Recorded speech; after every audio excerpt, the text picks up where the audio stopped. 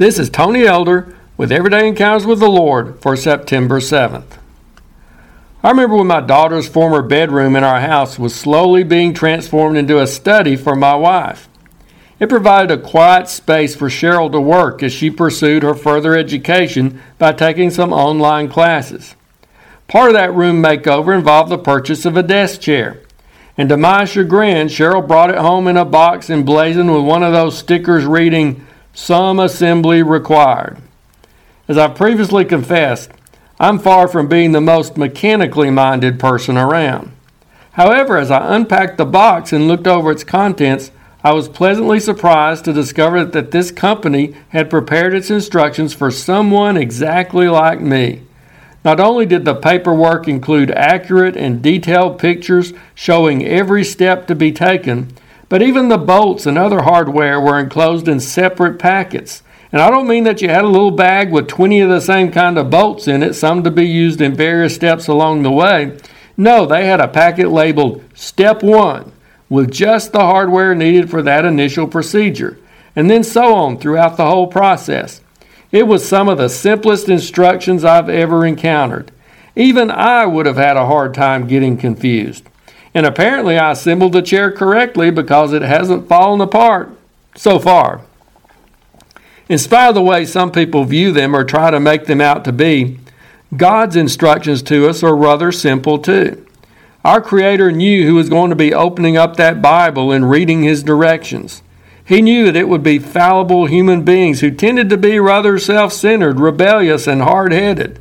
On their own, they would be totally incompetent in spiritual matters and incapable of putting together the kind of holy life that God intended for them.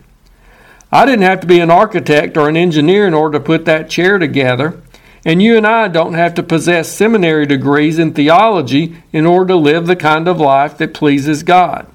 It's not about following a bunch of complicated rules that are hard to understand and even more difficult to live by.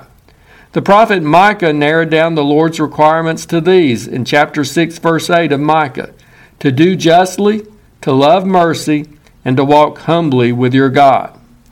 At the risk of oversimplifying matters, I suggest that in light of the rest of Scripture, God's instructions are basically summarized in several basic concepts. The first is believe. Believe in Him and believe what He says. The second concept is trust. This goes a step further than acknowledging something to be true or factual.